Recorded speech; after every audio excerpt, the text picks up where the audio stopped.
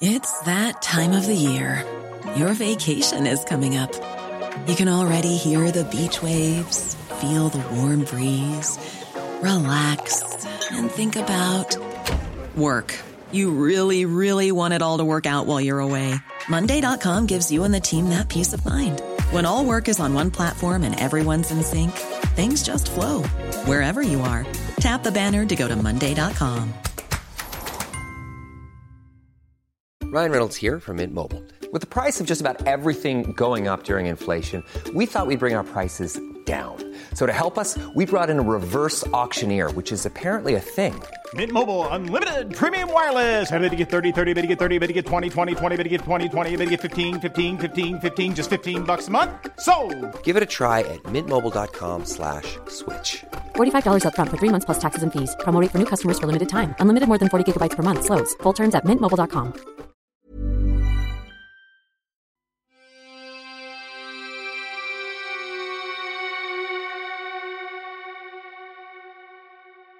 Welcome to Murder Mile, a true crime podcast, an audio-guided walk featuring many of London's untold, unsolved and long-forgotten murders, all set within and beyond the West End. Today's episode is about Penny Bell, a successful businesswoman brutally stabbed to death in a public place. And although her last moments alive left an exhaustive trail of witnesses and clues, 30 years on, her murder remains unsolved. Murder Mile is researched using authentic sources.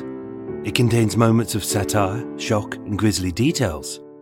And as a dramatisation of the real events, it may also feature loud and realistic sounds, so that, no matter where you listen to this podcast, you'll feel like you're actually there. My name is Michael, I'm your tour guide, and this is Murder Mile. Episode 134, Penny Bell and the 30 Years Silence.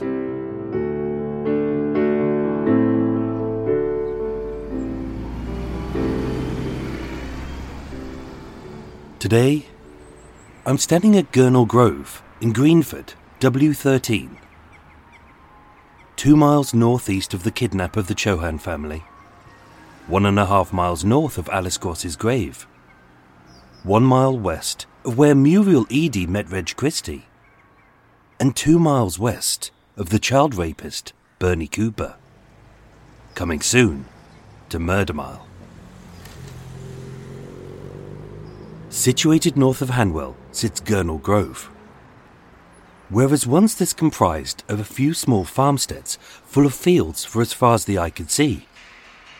As the city boomed, the high-rises shot up, greenery was replaced with grey. One of the last parks became a golf course, where 10 tossers in garish checks hog a space fit for a few thousand families. And all that was left was an ugly eyesore, ensnared by the snarling A40. To offset this inequality, beside the Ruislip Road East sits the Gurnall Leisure Centre. Opened in 1981, but using a 1970s design of concrete steps, tubular iron railings and large glass panels. The Gurnall is a council-run leisure centre providing a swimming pool, a gym and a sports track for the local community. With many schools nearby, for 4 decades, the Gurnall was probably the epicentre for all outbreaks of verrucas, cold sores, athlete's foot and ruptured eardrums in Ealing. As kids let loose for a whole 6 minutes, are incapable of speaking in a pitch or volume which doesn't make your ears bleed. Currently, the Gurnall Leisure Centre is closed. But 30 years ago, it looked identical. It was a popular and busy hub of activity for locals, surrounded by schools and homes, with handy bus links on the road outside and a concrete car park out front. That day, Penny's powder blue Jaguar XJS pulled onto the car park. It was broad daylight, the car park was busy, and it was the perfect place to get fit. But an unlikely spot for a very public murder. And yet it was here, on Thursday the 6th of June 1991, at 10:30 a.m, that a trail of clues led to the last moments of Penny Bell's life. But after the culprit had fled, what followed was 30 years of silence.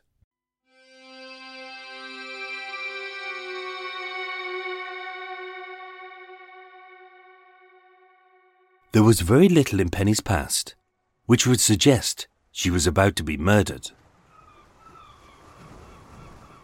Ruth Penelope Bell, known as Penny, was born on the 28th of February 1948 in Burnham-on-Sea, a sweet little seaside town in Somerset. Little is reported about her upbringing, but being adopted, life was difficult. Sent to boarding school from the ages of 8 to 16, she was lonely, scared, and sought stability. But whereas a troubled past may lead some people to a troubled future, for Penny, this missing piece of her life spurred her forward in a deep desire to achieve, to be liked, and to be respected. Leaving home aged 16, the mid-1960s were a difficult era for a young woman to succeed, even if she had the skills, drive and passion as Penny had. But what aided her the most was the warmth of her personality. Those who knew Penny described her with the same words: charismatic, effervescent, bright, smart, funny and loving. A strong, highly organised woman who had time and love for everyone. Bursting with energy and compassion, Penny worked for the Samaritans in their charities concert division, giving hope to those who felt hopeless, and inspiration to those who felt their future was defined by their past. In 1970, aged 22, being possibly a little too young and a little too eager to find love, she married John Hayes in the Hampshire town of Gosport. Sadly, it was not to be, and they divorced a few years later. In 1980, her son Matthew was born, and being keen to give her boy the best start in life, although she was a full-time mum, she was also an entrepreneur. With ambition in her head and a toddler in her arms, she and her business partner Michael Flynn built a very successful catering employment agency called Coverstaff Limited. And as her business boomed, her love life blossomed. In April 1981, she married Alistair Bell, and not long afterwards, their daughter Lauren was born. Blessed with a strong relationship, which began as a solid friendship, as far as we know, the couple kept no secrets. He knew that she was adopted and divorced, and she knew that he was a bisexual who had lived with a man for the last 11 years. This openness made their past so accepted that Alistair's former partner was a guest at their wedding. During the early years of their marriage, the couple lived in a semi-detached house in West Harrow, with Alistair working as an estate agent. But as Penny's business grew, it made sense for Alistair to become a stay-at-home dad, aided by a nanny. Penny was the main breadwinner, which was unusual in the 1980s. But for the Bell family, it worked. In 1990, they moved into a £100,000 house in Baker's Wood, an exclusive little hamlet near the village of Denham in Buckinghamshire. And being a loop of 5-bedroomed homes inside a secure gated community, with private drives, swimming pools and expansive gardens which overlook the country, it was a safe haven for the semi-wealthy. 43-year-old Penny had left her troubled past behind, having forged ahead with a bright future. She had been happily married for 10 years. She had 2 lovely children aged 9 and 11, and her business was a big success. She was happy, loved, and respected.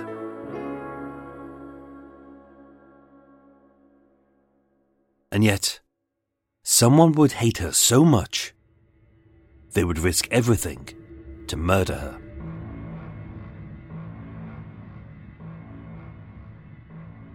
In the days leading up to her death, Penny's life was busy and stressful. Her business had expanded to a new office in Kilburn, and over the last 7 months, their home in Baker's Wood was undergoing extensive renovations, with as many as 6 contract firms and 20 builders on site at any time. As a successful businesswoman in the 1990s, Penny always had on her person 2 items. The latest model of Nokia flip phone, small enough to pop into her pocket but only capable of making calls, and her Filofax, in which she meticulously detailed her every movement, thought, action or contact. On Monday the 3rd of June 1991, 3 days before her murder, Penny withdrew £8,500, £16,000 today, from the couple's joint bank account. This was not unusual, as she often withdrew large sums, and most purchases in the 90s were paid by cash or cheque. On Tuesday the 4th, 2 days before, both Vicky Bird the nanny and Lauren her daughter saw the £8,500. It was still in Penny's purse. On the surface, everything seemed normal.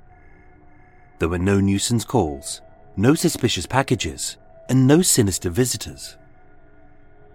Penny was stressed, but as a successful businesswoman, this was far from strange. On her last night alive, her husband, her children, the nanny, and even the builders would state that she looked lost, zoned out, and distant. Something was wrong, but she wouldn't say what.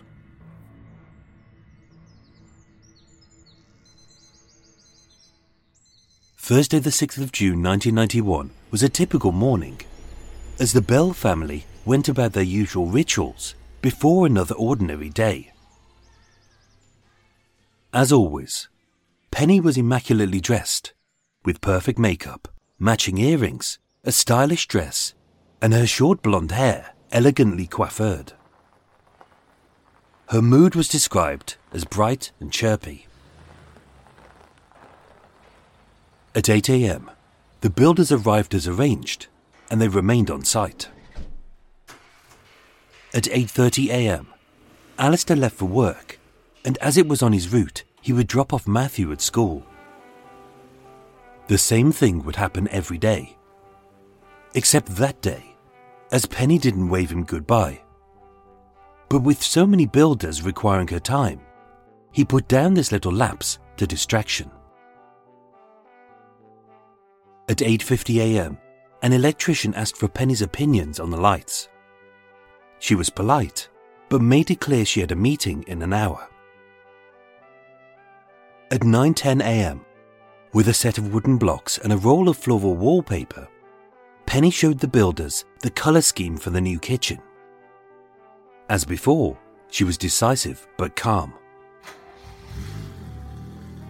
At 9:40 a.m, Penny left her home in her powder blue Jaguar XJS Series 2. A stylish £34,000 two-door hardtop with cream leather seats, a walnut dash, smooth elegant lines, and a powerful V12 engine. It was a real head-turner, the kind you couldn't help but notice.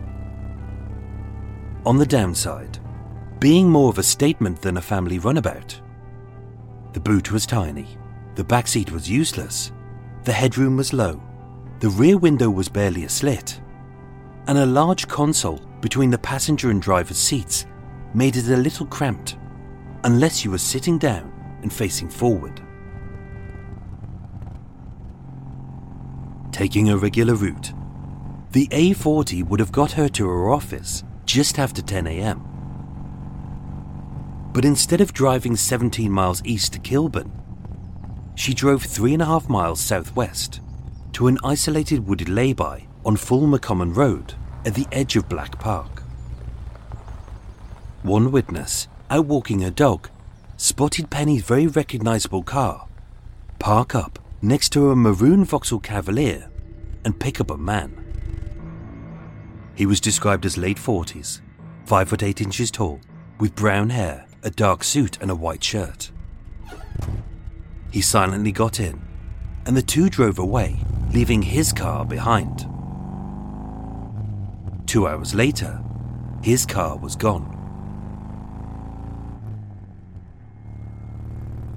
Criminal profilers would later state that Penny Bell knew her murderer. But who was this man? What did they discuss? Why wasn't it in her diary? And why did they agree to meet in such a clandestine way? At 9:55 a.m, the Jaguar drove east along the A40 Western Avenue in the rough direction of Kilburn. In an era before traffic cameras, there was no footage to verify this, but Penny's car was easily spotted by several drivers, with a blonde woman driving, a man beside her, and nothing drew their suspicion. At 10:25 a.m, the Jaguar exited the A40 at the Greenford roundabout and turned right onto Greenford Road. A busy city street, packed full of shops, flats, cafes and people. But now, something was wrong. Drivers state that Penny's Jaguar had slowed to a painful crawl, doing half the legal limit on this 30-mile-an-hour road. With its hazard lights blinking and its windscreen wipers swiping 10 to the dozen, as it weaved erratically, a tailback of exasperated drivers honked as it clipped the curb's corner on Shelley Road. Thinking she was just a bad driver in a fancy car, no one called the police and no one stopped to come to her aid during this chaotic 7-minute drive from the Greenford roundabout to Gurnall Grove. One witness reported she looked like she was trying to park, but the passenger kept correcting her steering. Given by different witnesses, each description of this man was unnervingly similar. Late 40s, 5'8", brown curly hair, dark suit, white shirt, and a heavy gold link bracelet on his right wrist. At 10:30 a.m, having struggled to overtake the Jaguar as it weaved down the Ruislip Road east, drawing a lot of attention and leaving a long queue of frustrated drivers behind, one witness stated that as the Jaguar turned left into the Gurnall Leisure Centre, the woman looked at me and mouthed help. This witness didn't come forward until 6 months later, after the appeals and the reconstruction. But if their statement was true, again, they saw a lone woman in distress, but they didn't call the police, they didn't stop to help, and except for the killer, they were the last person to see Penny alive. Moments later, surrounded by roughly 40 cars, the Jaguar pulled into the quarter-full car park of the Gurnall Leisure Centre.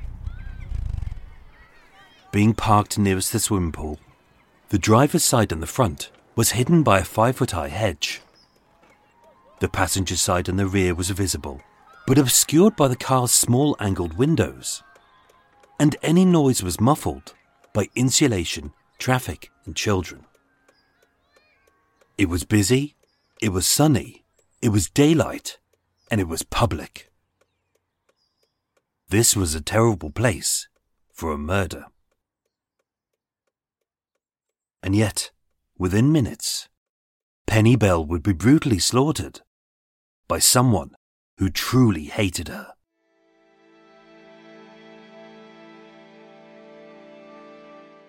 A police investigation later stated that there were as many as 40 witnesses in or near the car park at the time of the murder.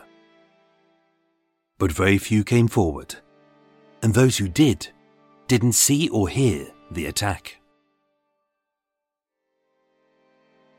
At 10:30 a.m, a woman pushing a pram said, "I noticed the wipers on and the hazard lights flashing.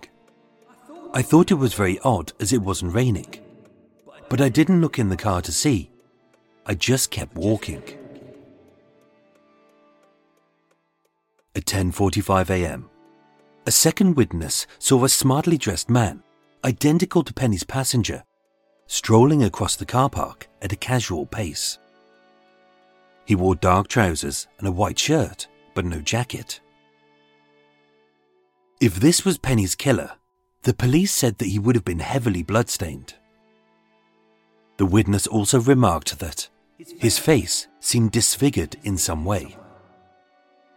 Perhaps by a mole, a birthmark, or maybe it was blood.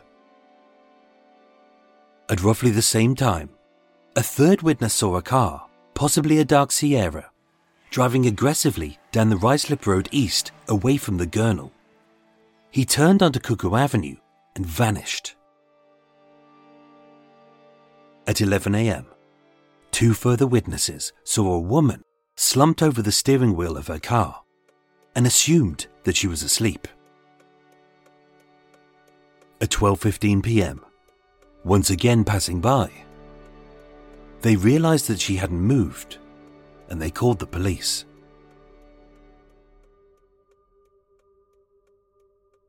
Penny Bell had been dead for 90 minutes.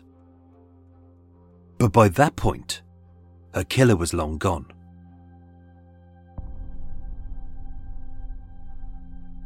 Detective Superintendent Brian Edwards headed up the investigation.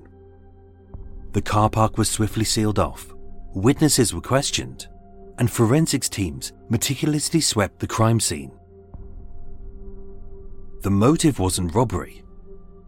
As Penny's Jaguar XJS hadn't been stolen, her rings hadn't been removed, her purse, phone and Filofax remained in her handbag behind the passenger seat, and the £8,500 was missing, but hadn't been seen for the last 2 days.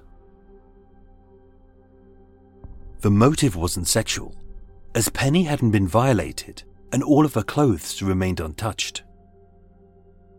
This also wasn't a random attack by a stranger, as Penny clearly had a level of trust with her attacker.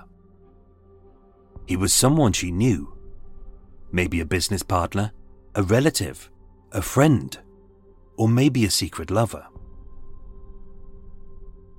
Covering every possible angle, the police examined Penny's diary, phone records and credit card bills in an attempt to uncover a secret life.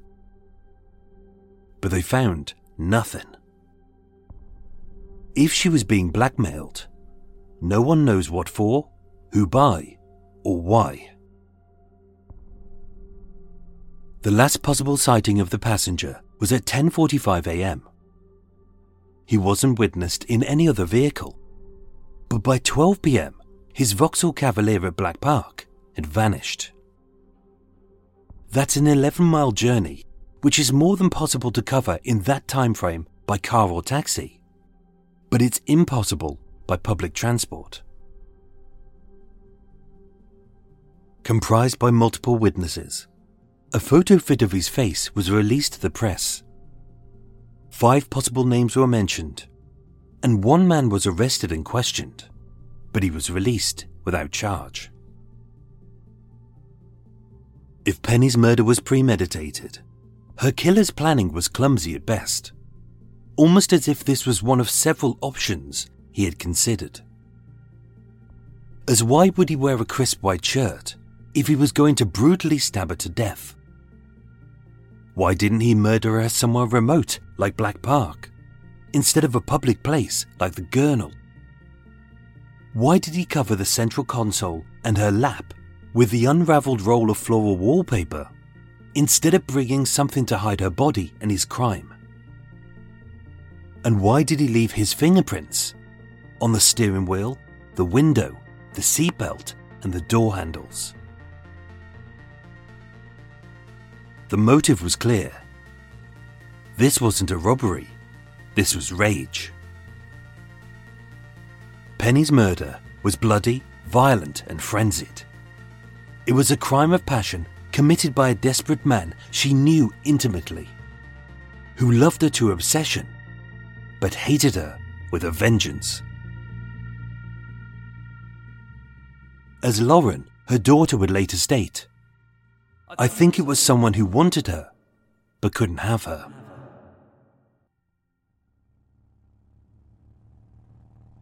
Of the facts, this is what we know. The attack had occurred at roughly 10:30 a.m. A few minutes after her Jaguar was seen weaving along the Greenford Road and Ruislip Road East, and just a few moments after her car had parked up. The engine was off, the windows were closed, it was partially isolated, and the hazard lights were on. Their argument was a mystery, as not a single witness had heard a shout, a scream, a cry, or a honk of the horn.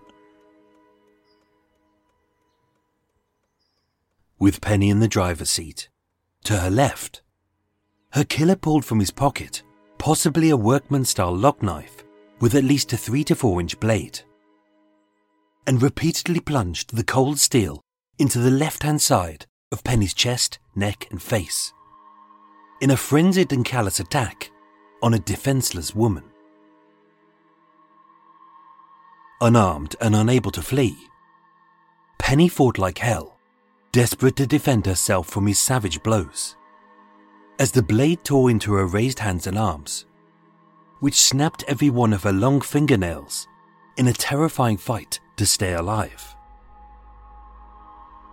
But still, the knife stabbed harder, deeper, and quicker, as along the length of the left-hand side of her body, almost every organ, muscle, vein, and artery had been severed.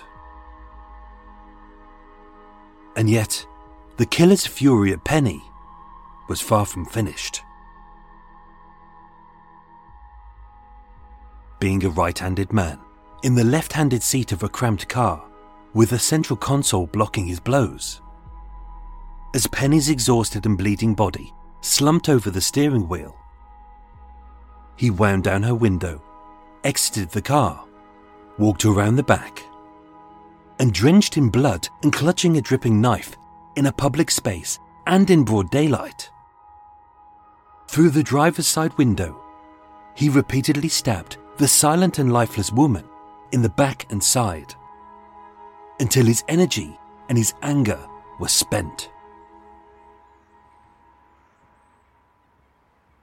Inside, her blood spattered across every surface, from the cream leather seats to the dark walnut dash, and pooled in the footwell below her. But from the outside, it looked like any other car. In total, Penny Bell was stabbed more than 50 times. That's one wound for every flash of her hazard lights.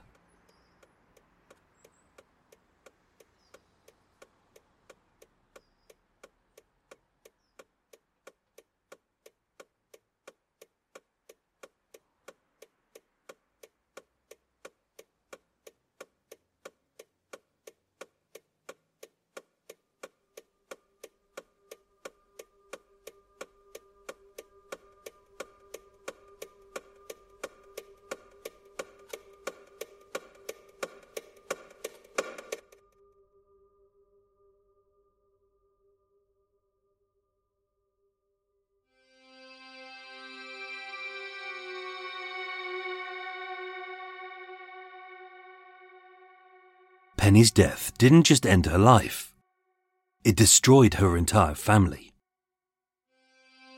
That night, Alistair had to identify his wife's body and was so horrified that he vomited.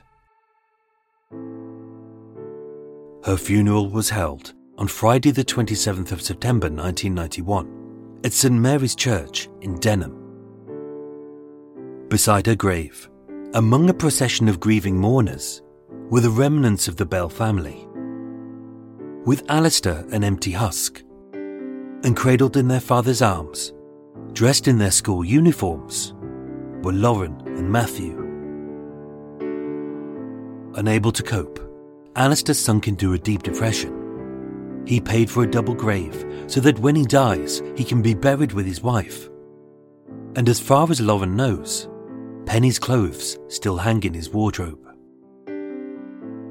And to add insult to injury, on Lauren's 10th birthday, burglars broke into their home at Baker's Wood and stole Penny's jewellery, leaving her children with very few keepsakes or reminders of their mother.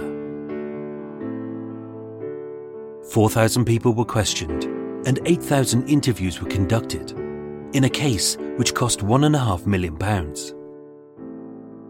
There were numerous appeals, a high-profile reconstruction on Crime Watch, and 2 rewards from the police, as well as Alistair and Penny's business partner. But with insufficient evidence to identify the culprit, the investigation stalled, and 30 years on, it remains a cold case. The murderer is still out there. He has never been caught. He has never confessed. And someone, somewhere, knows something. If you were there that day, maybe you saw something which you didn't think was important. But that little detail could bring peace to a family in turmoil and end the 30-year silence of Penny Bell.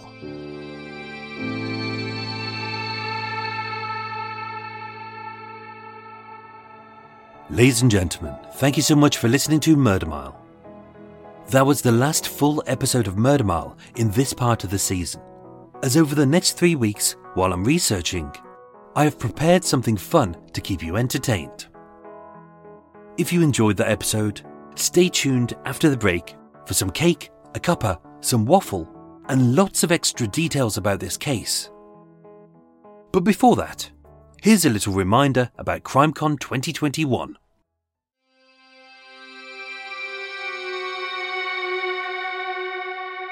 Hello, this is Mike, host of the world-famous Murder Mile UK True Crime podcast, and widely regarded as the greatest thing to have ever entered a person's ears since time began.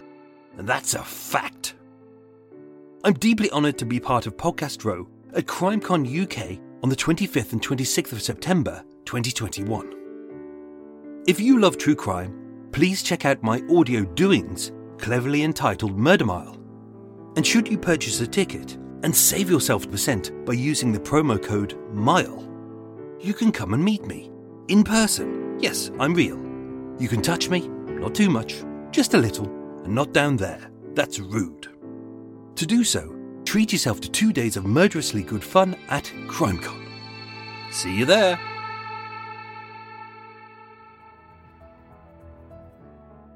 A big thank you to my new Patreon supporters, who are George Wilkins and Chantal Gauthier. I thank you. And even Eva thanks you, which is a miracle, as she's usually a little too drunk at this time of the morning. If you'd love to receive loads of exclusive goodies, such as badges, stickers, mugs, photos, videos, and even extra podcasts, and support a small independent podcast which brings a little joy to your life every week without fail, you can sign up to Patreon today for as little as $3 a month. Plus, I'd like to say a thank you to Lynn Domsala for your very kind donation via the supporter link. I thank you. And Eva also says, which sounds like kebab and vodka shots, but probably means thank you. And as always, a big thank you to everyone who shares their love of Murder Mile on social media. Your continued audio appreciation of the podcast is very much appreciated. Murder Mile was researched, written and performed by myself, with the main musical themes written and performed by Eric Stein and John Books of Cult With No Name. Thank you for listening, and sleep well.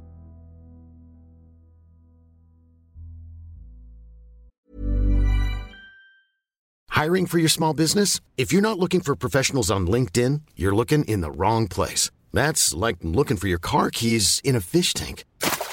LinkedIn helps you hire professionals you can't find anywhere else, even those who aren't actively searching for a new job but might be open to the perfect role. In a given month, over 70% of LinkedIn users don't even visit other leading job sites. So start looking in the right place. With LinkedIn, you can hire professionals like a professional. Post your free job on linkedin.com/people today. Planning for your next trip? Elevate your travel style with Quince. Quince has all the jet-setting essentials you'll want for your next getaway, like European linen, premium luggage options, buttery soft Italian leather bags, and so much more. And is all priced at 50 to 80% less than similar brands. Plus, Quince only works with factories that use safe and ethical manufacturing practices. Pack your bags with high-quality essentials you'll be wearing for vacations to come with Quince. Go to quince.com/pack for free shipping and 365-day returns. Quality sleep is essential. That's why the Sleep Number Smart Bed is designed for your ever-evolving sleep needs. Need a bed that's firmer or softer on either side? Helps you sleep at a comfortable temperature? Sleep Number Smart Beds let you individualize your comfort, so you sleep better together. J.D. Power ranks Sleep Number number 1 in customer satisfaction with mattresses purchased in-store. And now, save 50% on the Sleep Number Limited Edition Smart Bed for a limited time. For J.D. Power 2023 award information, visit jdpower.com/awards. Only at a Sleep Number store or sleepnumber.com.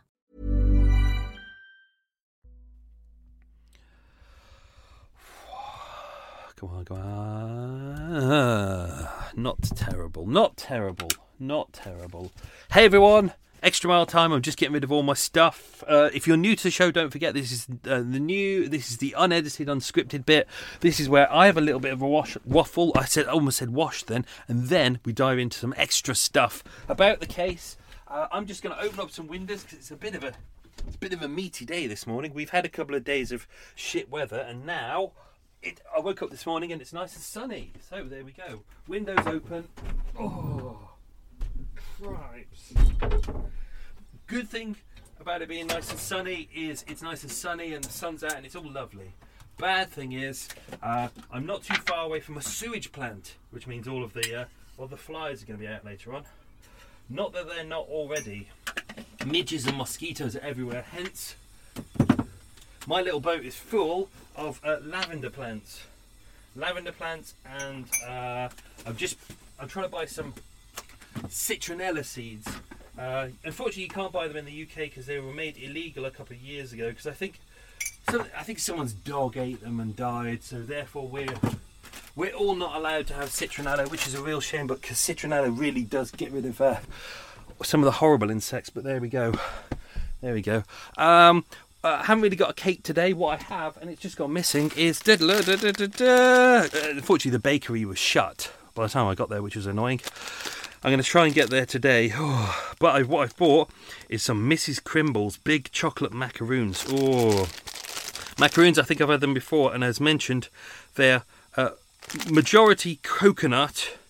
And they're all kind of coconutty, gloopy biscuit, very nice with chocolate on the bottom. Oh God, they're good. The only problem is, per macaroon, 168 calories. And there's 5 in here. Fuck it, they're going to go. Right, ladies and gentlemen, I'm going to dive through some stuff because there's lots of details to cover on this case. And I think it's worthwhile covering them all. What else we got? Yeah, I've written some notes to myself. I moved to a lovely area, nice area, which is all very nice. I'm next to a nature reserve, which is good. Lots of lovely walks around here. But one problem I realised is there's 2 big fields next to me and 2 big lakes next to me, and I thought, oh brilliant, I'll have a walk around there. No, you can't do that because the 2 big fields are golf courses, even though they're next door to each other, and the 2 big lakes have been blocked off for fishermen, which I think is absolutely disgusting. You've got a handful of people, let's be honest, a handful of men blocking off miles of countryside, which should be for people and families. I think it's absolutely disgusting. And why can they get away with that? Because the people on the council, the councillors are probably golfers and probably fishermen as well. I'm not saying that people shouldn't play golf and they shouldn't be fishermen. I just think things should be open for people, not just reserved for the few.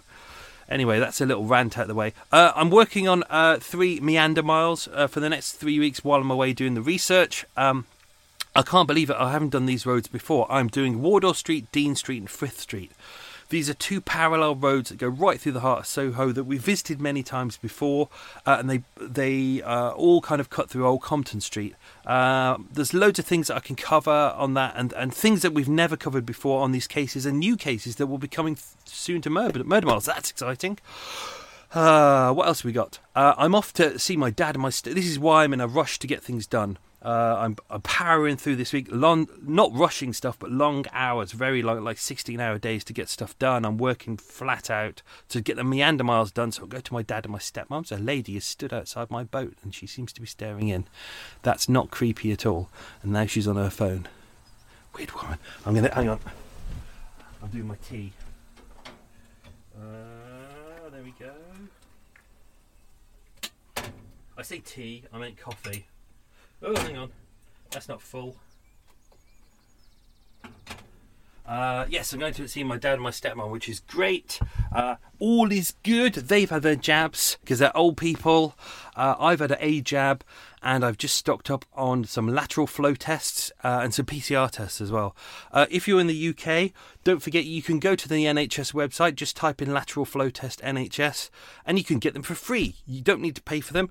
You don't need to pay for packaging or delivery. You can do every week, and they'll just keep sending them to you. And the great thing is the lateral flow test, you can test them and it will tell you. These are the ones that if you don't think you have symptoms, but you just want to check to see, if you're okay, you can do that. It'll give you results straight away. And then you've got the PCR test for if you think you have symptoms. And this is great. So I'll be doing that before all Murder Miles, but also while I'm travelling around the country, which, let's be honest, now that the regulations are kind of lifting, we should all be doing this. We should all be doing weekly lateral flow tests just to double check. If you're going to visit other people, the very least you should do is kind of walk in there and go, hey guys, just to let you know, I'm safe. So I'm not going to pass on any virus to you. I think it's slightly inconsiderate that people will be travelling around the country, seeing all their friends and family, going, I'm going to hug you, I'm going to talk all over you, I'm going to breathe all over you, and potentially pass on the virus, which is where we're going wrong at the moment. And because if we don't do this properly, Christmas time, we're going to be back in lockdown. Unfortunately, I predict that already. November, we will be back in Tier 4. December, January, we'll be back in another lockdown. Even though we've all got our vaccinations by then, that doesn't stop the virus. It just lessens the symptoms that we're going to get. It doesn't stop the virus. The virus can't be stopped at the moment because we don't have a cure for it. So there we go. Right, let's do the quiz and then we'll dive into some details. Right, ladies and gentlemen, strap in. Question number 1. What was Penny... Oh, so Penny was her middle name, but what was her first name, i.e. her Christian name, as people call it? What was her first name? Question 2. What colour was Penny's car? Easy one, because I said that a couple of times.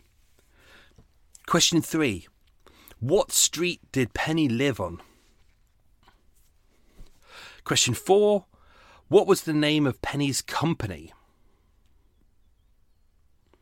Question 5. How much money did Penny withdraw from the bank? Question 6. Penny and Alistair had been married for how long? Question 7. Where was Penny born? I'll allow town or county on that one. Question 8. What was Penny having renovated in her home that day? Question 9. The nearest car to Penny's Jaguar in the car park was what? And this is a really hard one. The man driving aggressively in the dark Sierra fled up what road? That's a bloody hard one. Here goes the little. It's a little workboat that pushes all the big bigger workboats along. And all he does is go back and forth all day, and he has nothing in that kind of workboat. There's nothing in there. It just looks like he's bored. Anyway, right, let's dive into some details. There's things I can't tell you about Penny because they're in the quiz very shortly. Very little has changed. I was trying to look into her history. I think Penny's birth name or her adopted name may have been, her surname may have been Northwood Batham, but I can't clarify that. There's a lot of details about her early life that are kind of missing. And obviously the police file isn't available. That's not going to be available for at least another 50 to 70 years, because I think it's 3 generations of family have to pass before it can be released. As mentioned, she was married in 1970 to John Hayes. Around the time of the murder, they contacted John Hayes. Apparently he hadn't been in contact with her for years, so he's pretty much eliminated as a suspect in the case. Alistair, as mentioned, Alistair was bisexual. He'd been in a gay relationship for about 11 years previously. There was no kind of tawdry affair between Alistair and his former partner. Apparently, Penny got on well with his former partner as well, and, as mentioned, was invited to their wedding as well. So there's no kind of dark history on this angle. By going through all these details, I'm just trying to wheedle out all the questions that people may ask. As for the wallpaper and the wooden blocks that were found in Penny's car, she received them on the 24th of April 1991, so about 10 weeks earlier. These were samples of wood for the cabinets. Almost gave away one of the questions. And this is going to happen when I go through these. I'm probably going to balls up a couple of questions, but I'm not going to edit them out because there's no point. Just accept it. I will make mistakes. These wooden blocks, obviously they were found in the car, but the envelope they came with was never found, so it's unsure exactly where they came from. 1 week prior, Penny had contacted a local carpenter regarding her house renovations, and at the time of the investigation, police were trying to track him down. It was uncertain whether they did. But don't forget, she had a lot of different contractors on site. So this was not unusual. 3rd of June 1991, Penny withdrew the money from the bank account. This was from hers and Alistair's joint bank account. So, because she didn't withdraw the money from her business account, that would suggest that this was a personal item as opposed to a business one. If she would have taken out money from the business account for a personal thing, that's illegal. She's not allowed to do that. So this is clearly a personal thing. Everything seemed to be fine with her business practice at the moment. It was doing well. Her and her partner, Michael Flynn, seemed to be working well together. The business was growing nicely. They didn't have any rivals. They didn't seem to have any issues at the time. Everything was going good, to be honest. The business is still there today. It's over in West Acton, and it's still doing well. So all these years later, it's still a successful business. So it just shows how successful it was back then. This meeting in Hyde Park, on the corner of Fulmer Common Road in Black Park. This is the one that's 3.5 miles southwest of her home. It's not too far from Pinewood Studios. This is a weird one. It's a very unusual place to meet up. It's very remote. There's no houses there. There's no shops. There's nothing. It's the corner of a huge park, like absolutely massive. And it's very remote. They found a lay-by there. They met up, and that's where he, the passenger, got into Penny's car. The witness at the time, she came forward on the 17th of September, so this is a couple of months later. This was after the second appeal. But the reason why the police believe this is this lady hadn't seen the first appeal. She hadn't really twigged, and it was only when they started mentioning about the powder blue. See, there's one of the questions gone. Okay, you've got it. Penny had a powder blue Jaguar. But then again, we all knew that anyway, didn't we? We all knew that. That's an easy question. I threw that in there as an easy question, and therefore I ballsed up. Right, that's fine. That's done. That's given. You got an extra point there. Just pat yourself on the head. By that point, the police had already mentioned about her powder blue Jaguar XJS Series 2. This lady, who was a detective's wife, she put those pieces together, and that's why she came a little bit later. They interviewed her, and her story was consistent. As mentioned, she was driving erratically along the A4127, which is the Greenford Road, at the Shelley Road, there's loads of kind of flats overlooking it. It's just past the Shell garage. That's where the car was weaving, and it was bumping all over the road. A gentleman called Chris Lamport, who was driving a white Bedford van, who was immediately behind them. He was kind of stuck behind them. He said he remembers seeing a blonde woman in a blue Jaguar driving very slowly south along Greenford Road. The hazard lights were on, the windscreen wipers were going 10 to the dozen. As mentioned, it was a clear day, so there's no reason for the windscreen wipers to be on. He said she looked like she was trying to park the car, but the gentleman kept correcting her steering and making her carry on down the road. I presumed it was a new car for her, so she was learning how to cope with it. After a while, it seemed safe for me to overtake, so I overtook. I saw the gentleman with his hand on the steering wheel, and he was wearing a gold chain on his wrist. This is an image that everyone matches, that everyone says this is identical. The car veered onto the curb at the junction of Shelley Road. That was barely a couple of minutes up the Greenford Road. Some people in the descriptions also say that the man possibly had a beard. Don't forget, they're inside a Jaguar, which is an incredibly small car. It's a very low car. It's got a low roof. It's low down. It's a bright sunny day, so conceivably that could easily be a shadow. Don't forget, he's sitting in the passenger seat. They're overtaking her on the driver's side, so he would be less visible. The knife itself was never found. Autopsy said that it was either a 3 to 4 inch blade. So if you think about that, it's most likely to be kind of a switchblade, a flick knife, maybe a sheath knife. It could be, but if it's a 3 to 4 inch blade and it's a sheath knife, that would mean that the handle would be at least 3 to 4 inches as well, which makes it 6 to 8 inches, which is a little bit too cumbersome to carry, especially if you're wearing a suit. What's more likely is if it's a pocket knife or a lock knife, therefore it folds in, therefore that would only be 3 or 4 inches. You could put that in your pocket. It would look like keys. It would look like a wallet. You could easily hide it in a suit. It doesn't make sense for him to be carrying a kitchen knife. Also, the kind of lock knife that there is the kind of thing that builders would have, or workmen.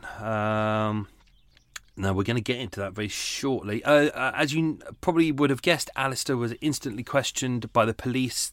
He would instantly, not because of anything he'd done, but because he's the husband and, from insurance purposes, he would benefit the most. He would be their number one suspect first. But when they looked into his history, there's nothing there. There's absolutely nothing there. He had an alibi for the day. Their relationship was pretty strong. So, no reason to. And if you look at him now, the poor man is still absolutely broken today. The inquest was held at Fulham Coroner's Court, where Dr. John Burton stated it was an unlawful killing.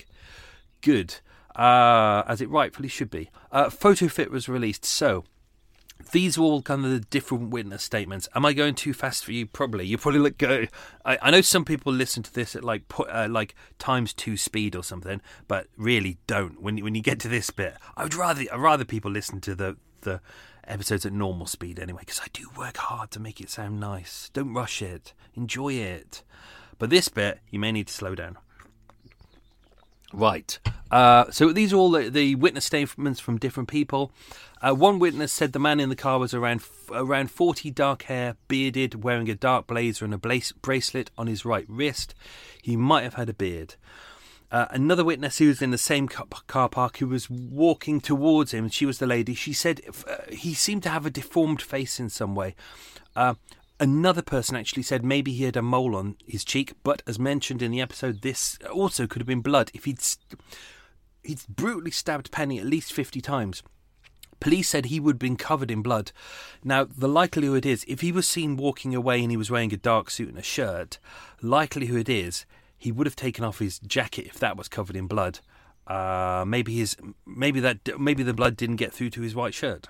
We don't know. Or maybe that guy who was walking away wasn't the passenger. We don't know. That's the problem.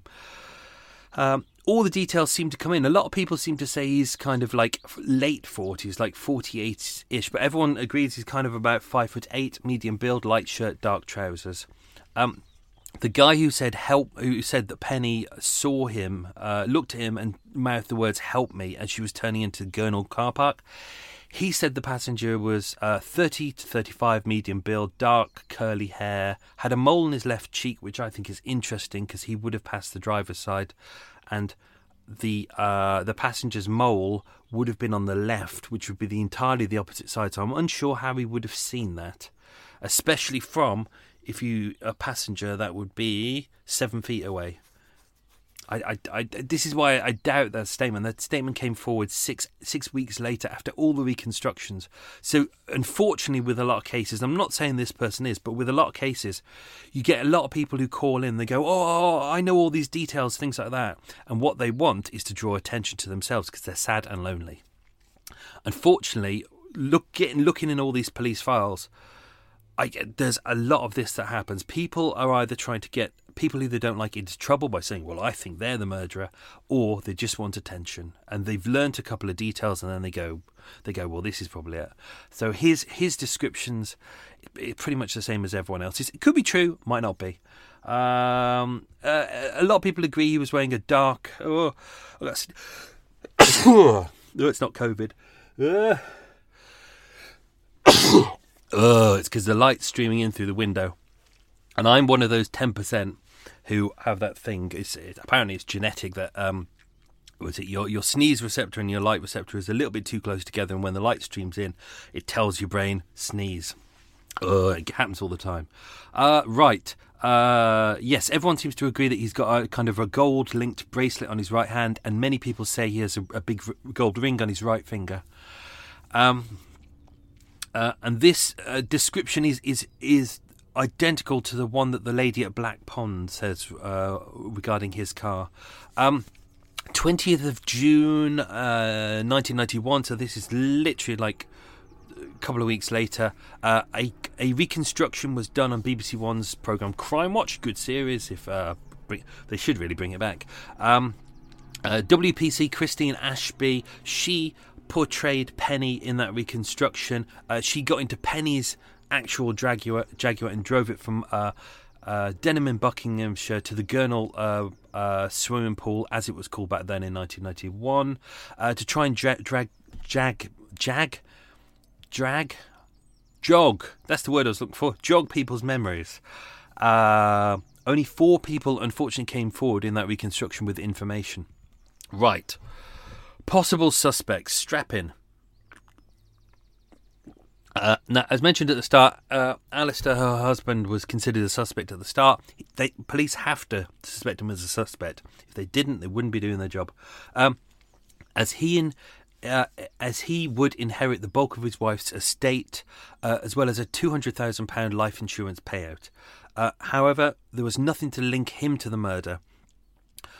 And as mentioned before, you've look at the state of him. He's an absolute mess. 30 years on, he's still in depression. He doesn't talk to his kids anymore. He's pretty much very much reclusive. So the man is broken. As mentioned, she used to work for the Samaritans up until 1982 when she started her company.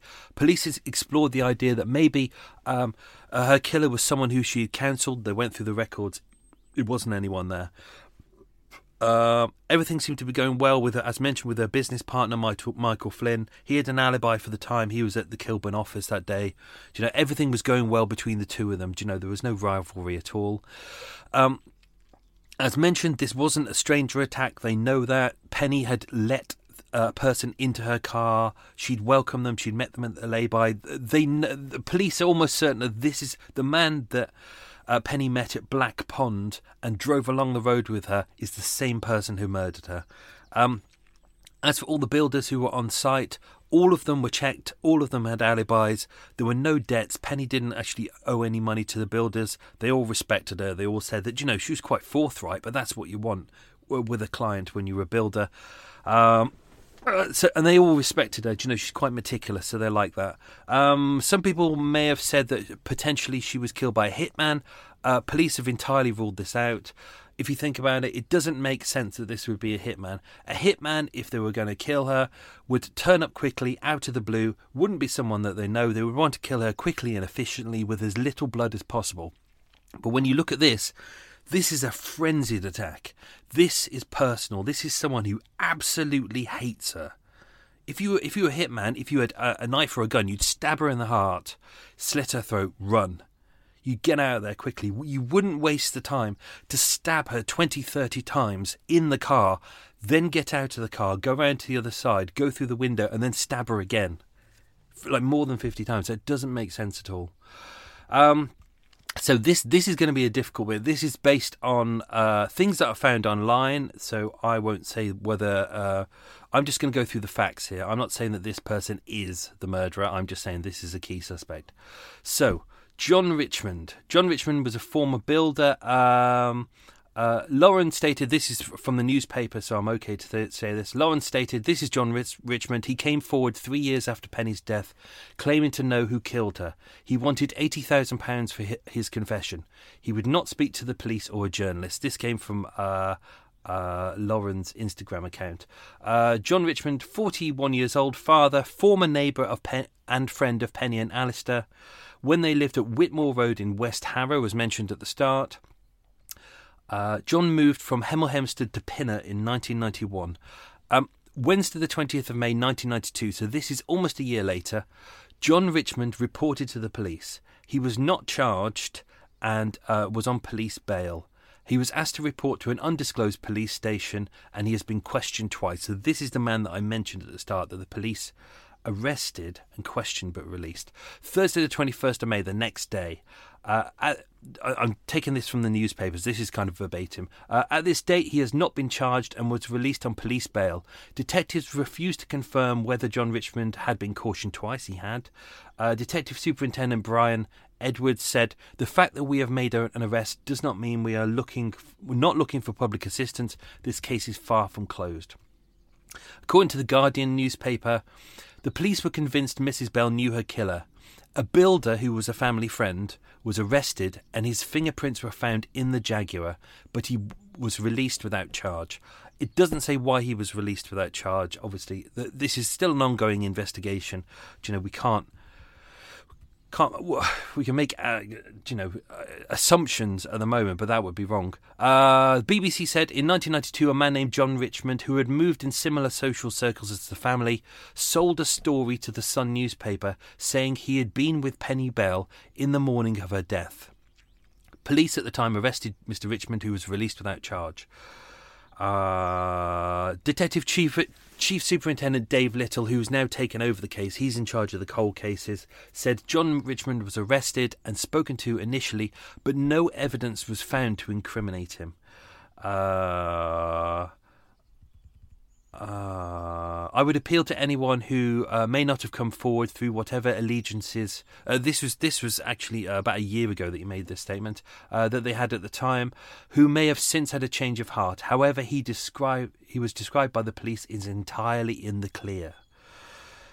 He was arrested and questioned twice. What was the other thing? Oh yeah, no, okay. So John Richmond of Pinner was previously arrested and released on bail. A family friend who claimed he was having an affair with Miss Bell and met her on the morning that she died was arrested but released without charge. So that's what is believed is going on here, that he may have been having an affair with Penny Bell. But I'm going to be honest, if you look at Penny Bell, she's a very attractive woman and very successful, and you look at John Richmond, I'm sorry, not. I know... she's successful. He doesn't seem that successful. To me, it doesn't make sense. If I'm speculating here entirely, maybe he was suggesting to her that he'd got it in his head that they were in a relationship and they were having an affair, and she was like, "No, we're just friends." And maybe they had a kiss or something like that, and then he went, "Right, I'm going to tell your husband." Maybe that's it. Maybe that's where the blackmail comes from. I don't know. Will we ever know? We don't know. Here's a query that I have. If it was John Richmond meeting Penny at Black Park, at that time he lived in Marsh Road in Pinner. This is all in the newspaper, so this isn't me doing some investigative work and going, oh no, this bit is, but where he lived is all in the newspaper, so I'm not releasing any details that aren't already public information. At the time he lived in Marsh Road in Pinner. So that begs the question, why would he travel 9.5 miles west to meet Penny in Black Park, which is 3 miles southwest of her home, and it's a really remote spot, only to drive 11 miles east to Gurnall Leisure Centre, it's just over 6 miles south of his own home. So basically he travelled 20 miles instead of 7. Why? It doesn't make sense. Why travel all the way west to go all the way southeast when he could have just said, let's meet at Gurnall Leisure Centre. Doesn't make that meeting at Gurnall Leisure Centre does not make sense. It does not make sense as a location at all. Why meet there? And if that was his plan, why meet in such an open place? And how did he get, if this isn't even him, how did he get from Gurnall back to Black Pond if he is the man at Black Pond to get his car? Because when you look at you look at the details, it's like you can drive it in about 15 to 20 minutes. But it's so remote that if you were to cop on public transport, that would be a pain in the arse. Maybe he got a taxi, we don't know. They couldn't find a taxi driver, so they can't confirm this. As mentioned, 4,000 people were questioned. 8,000 interviews were conducted, 2,500 written statements were done, but there was no firm DNA link established between any of the suspects. Don't forget this is 1991, so DNA, they'd taken samples, but DNA hadn't really come forward. This year they were doing a review of the DNA samples. That was the information on that was meant to come through kind of April time, but it hasn't been released yet, so we don't know exactly what has been said. As mentioned, it was a £1.5 million investigation. There was a £20,000 reward on behalf of the police and another £20,000 reward on behalf of Alistair and Penny Bell's business partner Michael Flynn for evidence leading to a conviction, but nothing has come forward. And therefore, this is an ongoing investigation. Just a couple of things that I was kind of thinking about. Having a slurp of my coffee. Oh, it's almost cold again. The positioning of the car in the car park. I mean, not only is it a terrible place to murder someone because it's a public car park, and as mentioned, there was at least 40 people in the car park in and around the time of the murder. There was at least 40 cars. I did my maths. I checked the car park. It's got about space for 120 cars and 3 coaches. So that means it was 1/4 full. If you read some of the bullshit in the newspapers, or someone's filled in some stuff on Wikipedia, most of which is wrong, you just got to do your research properly. It was only 1/4 full, but that's still pretty full. Don't forget there would have been lots of kids going back, mums, parents, people like that. So yeah, it's a really stupid place to go. But the car was parked slightly isolated by the big bushes, but it's the nearest to the entrance. Whereas if you look at the car park, if the car would have been parked instead of southeast, they would have parked it northwest, the entirely opposite end. It's actually more remote. No one would have seen them there. There was no cars there. It doesn't make sense. Also, the area is surrounded by fields, hills, industrial estates, back roads, dead ends, cul-de-sacs. It doesn't make any sense. Why drive from somewhere so secluded like Black Park to drive somewhere as busy as the Gurnall Leisure Centre? Doesn't make any sense at all. It's entirely wrong. Some people say that there was a soundproofing theory saying that no one could hear actually any screams from inside the car. It's true. When you look at the car has really poor visibility. It's low down. It's a short, squat car. The back window is tiny. It has tiny back side windows. The front windows are all angled because it's designed to be kind of a fast-moving car. The hedges around it hadn't been trimmed, so they were more than 5 feet high and are really overgrown. Don't forget, this is passing kind of a very busy road. This is Ruislip Road East. So there's a lot of cars going past at that point, people going into the leisure centre. That would have ruined some of the sound. I did a little bit of investigation because my brain was... One of the things I couldn't work out was Penny was driving along the road and the windows were up. And we know the windows are up because no one heard any screams. No one heard any screams, no one heard any cries, no one heard anything going on. So the windows were up. But at some point... The murderer, whoever he was, went round the back of the car to the front, opened up the driver's side door. Well, actually, no.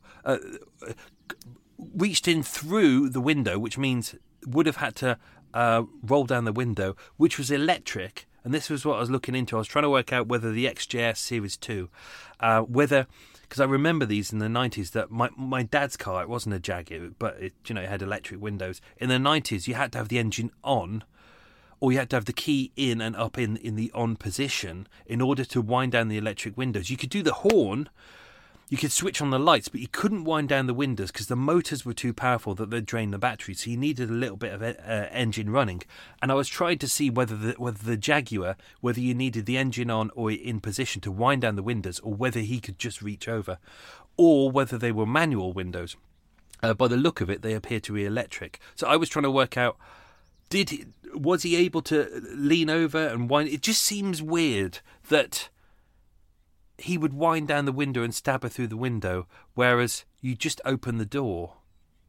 You open the door and then you stab her, and then you got full access to the whole console of the car and her. Why wind down the window and then reach in to make it even more awkward for yourself? I'm sorry, it's I know it's a crime of passion and people don't concentrate and people just react, but that just doesn't make sense. Why lean across and wind down the window? Why not just open the door?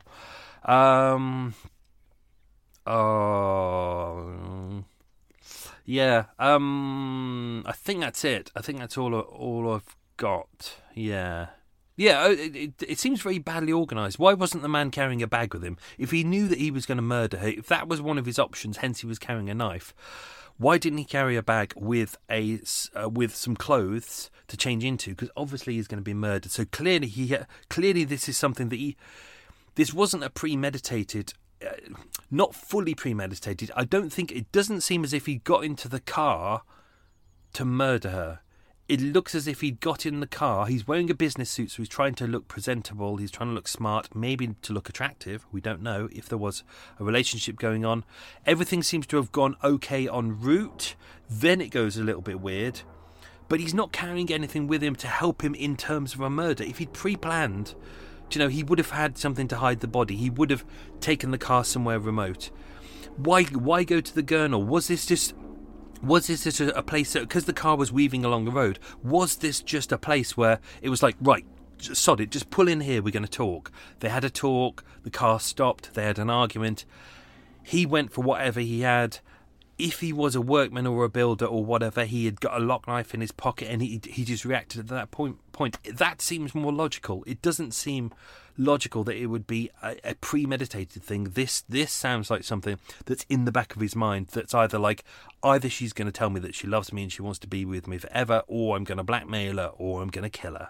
Because let's not forget, some people are fucking idiots when it comes to love. They're like, oh, this is the only person in the world that loves me. Fucking idiot. I'm sorry. There's 8 billion people in the world. And someone goes, oh, this is the only person who loves me. Oh, it's we're meant for each other forever. Oh, obviously that's how I feel about Eva. Does Eva feel that way about me? Yeah. I mean, not when I haven't done her breakfast on time.